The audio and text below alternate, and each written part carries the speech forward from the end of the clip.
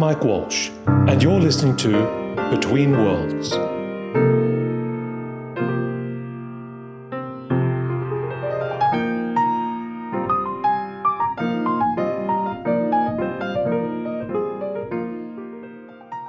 My guest today is Bala Mahadevan, who is the CEO of Orange Business Services India. And we're here to talk, of all things, about smart cities of the future. Bala, it's great to meet you. Great to meet you, Mike. Thank you. I was intrigued because when we were just chatting earlier, you pointed out something that hadn't occurred to me before, which is that the concept of the smart city, while popular now, is actually not an entirely new concept at all. It's not. I think if you look back in history, the concepts of smart city have been there for centuries.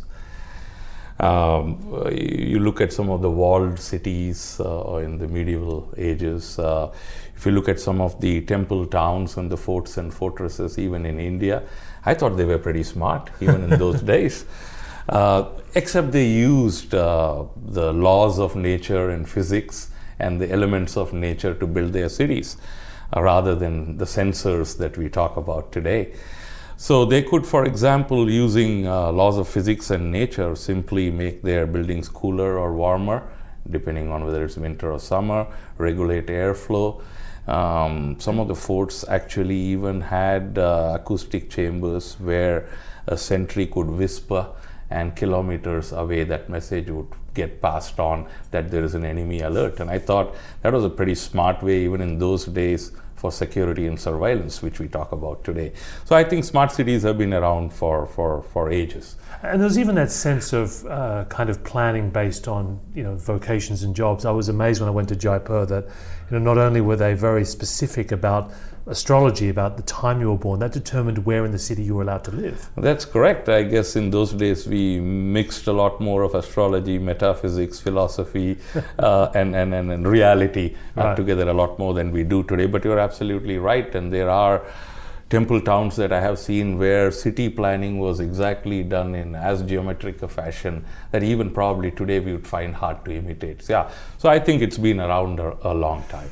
So what changes then? I guess if there's always been this human desire to be smart about our surroundings, what does it mean to be in a smarter city? I mean, when you now overlay sensors and data and computation, what can we do now that we couldn't have done in the past? I think what's happening quite clearly is digitization is changing the world, and that's what is driving all this. So today the number of connected devices has surpassed the number of humans on the planet. And these devices generate massive amounts of data. They transform the business across all sectors. And that's what we are trying to bring in. And essentially, what are we trying to do when we start putting in all of these technologies to make a city smarter, if you will?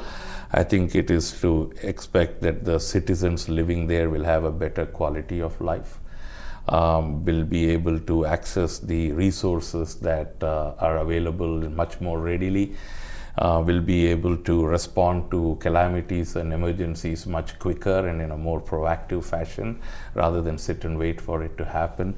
So these are the kinds of things, I think, for the well-being of a citizen. So we are talking really a holistic approach using technology to make life easier and safer.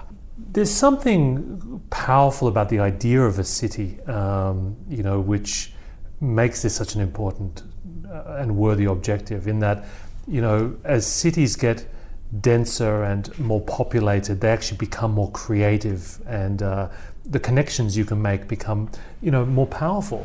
Companies, in contrast, are the opposite. The bigger companies get, often the more bureaucratic and less interesting they get. So, what is really the potential here besides making life easier to actually make a city more creative? I think the conceptualization of smart city, first of all, it varies from city to city and country to country. And depending on the level of development, the willingness to change and reform, the resources available and the aspiration of the city residents, I think ultimately that's what drives how smart your city could be. Right. Not how many sensor connected streetlights you have. No, that's the last. And even today, if you look at it, you see how many places you have trains and power systems and buildings and buses and roads. They haven't really changed in nature. over the last few decades. So the potential that exists within us to bring this smarter city alive is very great today. And I think we haven't really even scraped the surface. Well, what is the sort of infrastructure that goes into a smarter city? I mean, what are the applications and solutions that essentially define a smart city toolkit? Yeah. Before I get to what are the technologies and tools that we use, we have to understand that really there are 5 elements that go into any of this, whether you're talking about a smart city, a smart country, a smart village, a smart town, a smart community. The 5 essential natures are, number one, where the physical and the digital infrastructure meet. That's what we call the urban infrastructure, and that's really for smart buildings, smart mobility, smart grids for power and utilities. That's one aspect. And then on top of that, you got sensors, which include smart devices which capture and transmit data. That's the second layer. The third. And where do those sensors generally tend to live? The sensors could live anywhere. Right. The sensors today are mobile, and they could be static too. They could be in roads, in buses, in your distribution plants, in your power grids, in your homes, in your offices. So both public and consumer. Absolutely, at the citizen level and at the government level and at the infrastructure level. Right. So these are becoming pervasive. So that's important. That's where you capture. And obviously, you got to have connectivity in the city to make it transport that volume of data. And data is not useless, it's quite useless till you analyze it, so you got to have a layer of data analytics. And finally, you've got to automate this whole thing. So you've got to have a digital enabling enterprise or an interface that connects all of this and gives the citizen the access to all of this, or the civic bodies the access to all of this. So these are the most common elements, if you will, in any type of a smart city implementation, whether they are small or big. But if you look at what are the tools that go into this, or even if you rise above the tools, what does the citizen get out of it today? What is the wish list of a government or a city planner or a city resident? They want, at the basic level, adequate water and electricity supply and sanitation and urban mobility, which is very important. Public transportation, they want good governance, e-governance, that's what the citizens are crying out for, a sustainable environment, safety and security, especially for women in certain countries. I think these are the end results of implementing these technologies. Right. Let's talk a little bit about e-governance, because I think that's an area where there's still incredible potential, and curiously, it's sometimes in developing markets where they have jump-frogged a lot of bureaucracy. I was in Africa recently, and they're using now M-Pesa to allow people to sign up for a driver's license completely over a mobile phone. And this is something very similar to what's also being done in India now, where a lot of your identity documents are stored in your identity system in a secure cloud. Can you talk a little bit about that? Yeah, it's a pretty interesting point you bring out there, especially from an India perspective. Here, for decades and centuries, we never had a national register or an identity system. So the country has gone from nothing, and today the aim is to get 100% of the population, even the just borns, to have an ID. This is the Aadhaar. The Aadhaar card. Yeah. And what is this? You jump from nothing into an identity system based on biometrics, fingerprinting, and retina recognition system. So I guess not having a lot of legacy helped. But it's a great example of a smart city initiative. It's never seen that way, but it's actually a great example of a smart city initiative that's at a country level. And when that happens, a lot of follow-on benefits accrue. It's transparency in financial transactions, to cut black money movement, for example.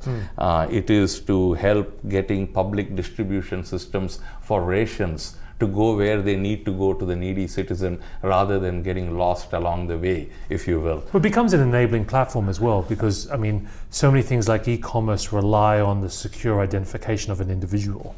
But when you can tie something to their publicly trusted identity, you can accelerate e-commerce. That's correct. Now, all this data is available. The thing that I think a lot of us in the industry are grappling is with you have all of this data now. How secure is it, and how open is it, and how usable it is? Today, Singapore is a good example. Estonia is a good example, a small country in the Baltic Sea. Well, they're a truly digital nation, Absolutely. Right? Way back in 2005, a citizen of Estonia could vote on their laptop, right? And to me, that was a very trusted digital infrastructure they had way back. I was amazed that in Estonia, babies are given their digital identities even before they're given names. There you go. And you can file your tax returns, I think, in 3 minutes a year. Correct. But that citizen, now taking that concept a little further, if you set up an ecosystem and have this data open and available, you can now have organizations and boot up and startup companies coming in using this data to now propel the smart city applications even further, pushing the envelope. So I think it's not just about smart city for the citizens, it is smart city as a platform for enabling newer ideas to come into the fray. Yes. Part of this, I think, is it provides a new framework for city leaders as well as business leaders to manage a city. That's correct. It's a little bit of push and pull, actually. Right. I think it does need government bodies to create the proper ecosystem, the funding, the resourcing, and the drive. But at the end of the day, these things don't work until you pull the data back from the citizen level, from the sensors, and have the civic bodies then act on that information. So you have to transform not just the infrastructure, but the decision-making frameworks as well. Absolutely. I was in Boston, and I saw that they're using this thing called CityScore, where they've kind of managed to aggregate all of the data about the city and its performance. And it's a publicly available dashboard that then aggregates into a single number, which shows you at a glance whether the city is doing better or worse on any given day. There you go, and that's real-time information. Yeah. That's right. So I mean, if you're a 21st century civic leader, how do you need to adjust the way you govern when you now have this real-time information available to you, but also to citizens? That's easier said than done, quite frankly. I think a lot of things have to fall into place for you to reach that utopian state. Yeah. Right? The play here is civic bodies today struggle. Take the case of security and surveillance and disaster management, for example. For a long time, we had data, maybe not quite the volume that we did, but while we had the data, the city planners and the civic bodies were spending more time analyzing the event after it happened, rather than predicting it could happen and then taking real-time action to prevent it or mitigate the event when it does happen. So I would... Fukushima is a great example of that. That's a great example of that. And there are many such examples where these bodies... So if you divide it into 3 layers, I think there's a push from the top, the government. There is the pull factor from the citizens and the sensors. But at the middle is the very critical layer, which is the civic bodies who actually make this happen and then make use of the data to make it beneficial. So they play a very important role in this chain. This is all becoming quite important in your home country at the moment, because India has taken the very bold step of declaring a 100 smart cities initiative. No small measures here. There's no point doing one city, they won't do 100. So can you talk a little bit about this program, and I guess how this has catalyzed a lot of new thinking? Yes, I guess it's getting a lot of publicity too, and this 100 Smart City program that Prime Minister Modi unveiled, I guess is catching a lot of press, and for good reason too. But I think we got to remember it's only one pillar of many as part of a very broad Digital India program, right, and which includes everything from internet access to broadband access to tax reforms to fiscal reforms to demonetization drives. That's the whole ball of wax right there. A big part of that obviously is the smart city. Now for the longest time, city planning was a byproduct of failed urbanization in India. And I think we are trying to get a lot more structured about it. End of the day, I think, and this is not just in India, I think the stride of migration from rural to urban is only increasing. They predict that by 2050, 70% of the world population will be living in cities. So I don't think this is an option anymore. And that's what is driving this. This requires very comprehensive development of the physical, the institutional, the social, the economic infrastructure. So it's not just putting a bunch of sensors out there. What is happening in India is that 100 cities have been identified. That's what is called the 100 Smart City Project. The purpose is to drive economic growth and improve the quality of life. And the first 20 smart cities have been named officially, and they are all in various stages of smartization, if you will. Bhubaneswar, Pune, Jaipur, Surat, Kochi, and the list goes on. Many of these cities will require special investment regions to make it happen. Special economic zones with modified regulations, modified tax structures to make it attractive for foreign investment. Because this thing will not take steam and catch fire unless there is real money coming into this. The government is not going to do it alone. So PPP within India, private-public partnership, as well as attracting foreign investment into the smart cities will mean that you need to create this special economic zones. What's the low-hanging fruit here with these sort of first 20 cities? I mean, it's got to be more than just better traffic lights, right? I think transportation is a big segment. In urban cities of today, you ask any citizen what is his biggest or her biggest concern, they would say the commute. So a lot of focus is going into that. Railways, for example, is being completely modernized in India. More than 20 billion investment going on into metro rail projects in the coming years. The Mumbai-Ahmedabad high-speed rail project will have an investment of $10 billion. India's first monorail project will cost about $500 million. Now, where's all that money going to come from? And I think if executed well with all the funding that will, I think, become available. I am just talking about phase one here. Yeah. So transportation is quite clearly a big area. The other, I don't think it's a low-hanging fruit, but it's a very necessary fruit to pluck, however high it is e-governance. It is estimated, and Aadhaar we spoke about, the national identity card is the platform for that.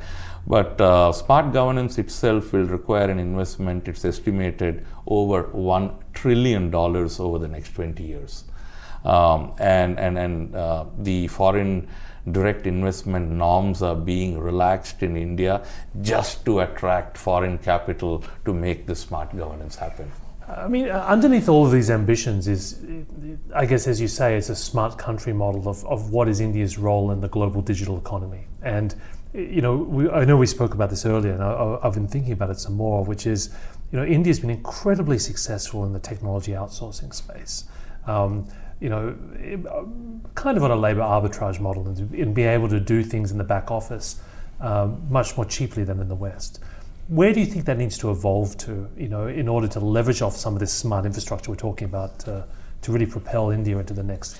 Yeah, you're right. I think we started out being, if you will use the word, cheaper, and then probably we became faster and better. But at the end of the day, you're absolutely right. Those were the benefits that we were passing on back to the stakeholders, if you will.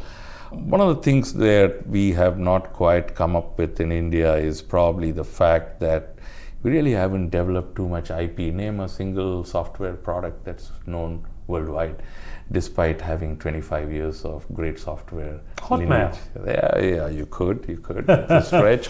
But yeah, I think development of IP, especially IP that is very localized and is usable by the masses in India, I think that's where this industry will head towards, and I think that is where the maximum return on investment from all these years of benefits that the Indian IT industry has earned, accolades it has earned. I think there's a great opportunity for that to get translated back into the domestic space.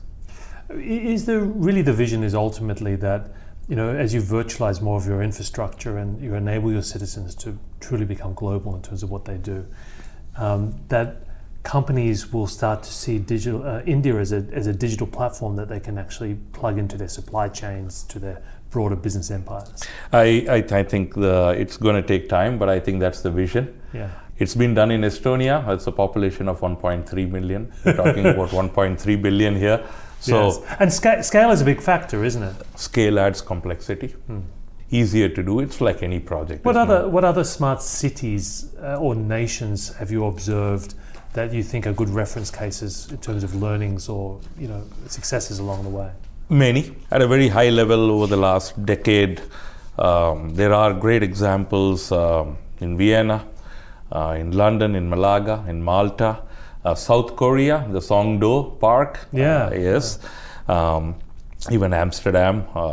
So these are some good examples. But if you look at what we ourselves have been working on, some excellent examples, the King Abdullah Financial District, for example, in Saudi Arabia. Orange has been working with the Al Raida Investment Company for years to develop this financial district. This covers the entire gamut: efficient management of transport and energy and security. So that's a good example. The Dubai Silicon Oasis Authority, DSOA, they have launched the Dubai Smart City Accelerator Program. So this is where they're taking it beyond just smart city. How can we use, like you said, the smart city to provide a platform for open interchange and thereby help accelerate this? So it's a self-fulfilling prophecy, if you will. Great example in Marseille, in France. They wanted to demonstrate a new way of life for green efficiency using digital services, including Wi-Fi, digital surveillance, community portals, access control, parking availability. So those are commonplace but well executed in Nice, for example. The Urban Environmental Monitoring Project for the city of Nice. They have installed thousands of sensors to simply measure pollution and traffic noise. Well, traffic is an interesting point, because when you look at the highways in Los Angeles or the kind of parking lots that even surround the brand new Apple building, despite that it's meant to be a company of the future, often prevailing technologies of a time tend to shape and bind the destiny of a city and the way we live. How do you see some of the new future technologies that are coming in place? Self-driving cars, artificial intelligence, how will they shape the cities that we live in? I think connected cars and self-driven cars, for example, there is an uptake in certain countries, a lot of work going on in that direction. I think the biggest impediment for that would be the physical infrastructure that exists in a city. I, for one, cannot imagine a self-driven or an unassisted car or a driverless car on the roads of Mumbai today. I don't think it's quite built for that. So I think it's not one solution for everybody. Just because a solution is smart doesn't mean that it's going to fit everywhere. So you've got to be realistic in terms of the physical legacy infrastructure that we live in before we adopt. I think the right solution needs to be adopted that is viable. But transportation for me is probably the highest. Buildings, for example, I was amazed to read that India is expected to emerge as the world's third largest construction market 3 years from today, adding 11.5 million homes every year. And smart buildings will save 30% of water, 40% of energy just in this alone. And I think that's a great potential. And it's not cost saving for the sake of cost saving. That money can go in elsewhere into other parts of the city. So I would say transportation for sure, smart buildings for sure, smart energy. Currently, India is planning to install 130 million smart meters by 2021. But again, like I said, if you look at many of the cities, especially even the emerged or the emerging cities, the number of physical installations we have today that we live and work in, from the roads to the buildings to the utilities, they, especially in a densely congested area, it's not an easy play to simply put sensors and expect that you will become smart tomorrow. That's not going to happen. So it does require quite a great deal of planning, and that's just one of the challenges. Well, Bala, it's been wonderful talking to you today. It's very exciting, a lot of these ideas, and makes me want to visit India again. So thank you very much for being on the show. I look forward to it, and I look forward to welcoming you in one of our smart cities pretty soon. Thank you.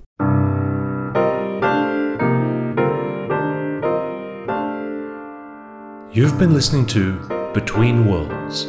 For more episodes and information on how to subscribe to our podcast, please visit www.mike-walsh.com/betweenworlds.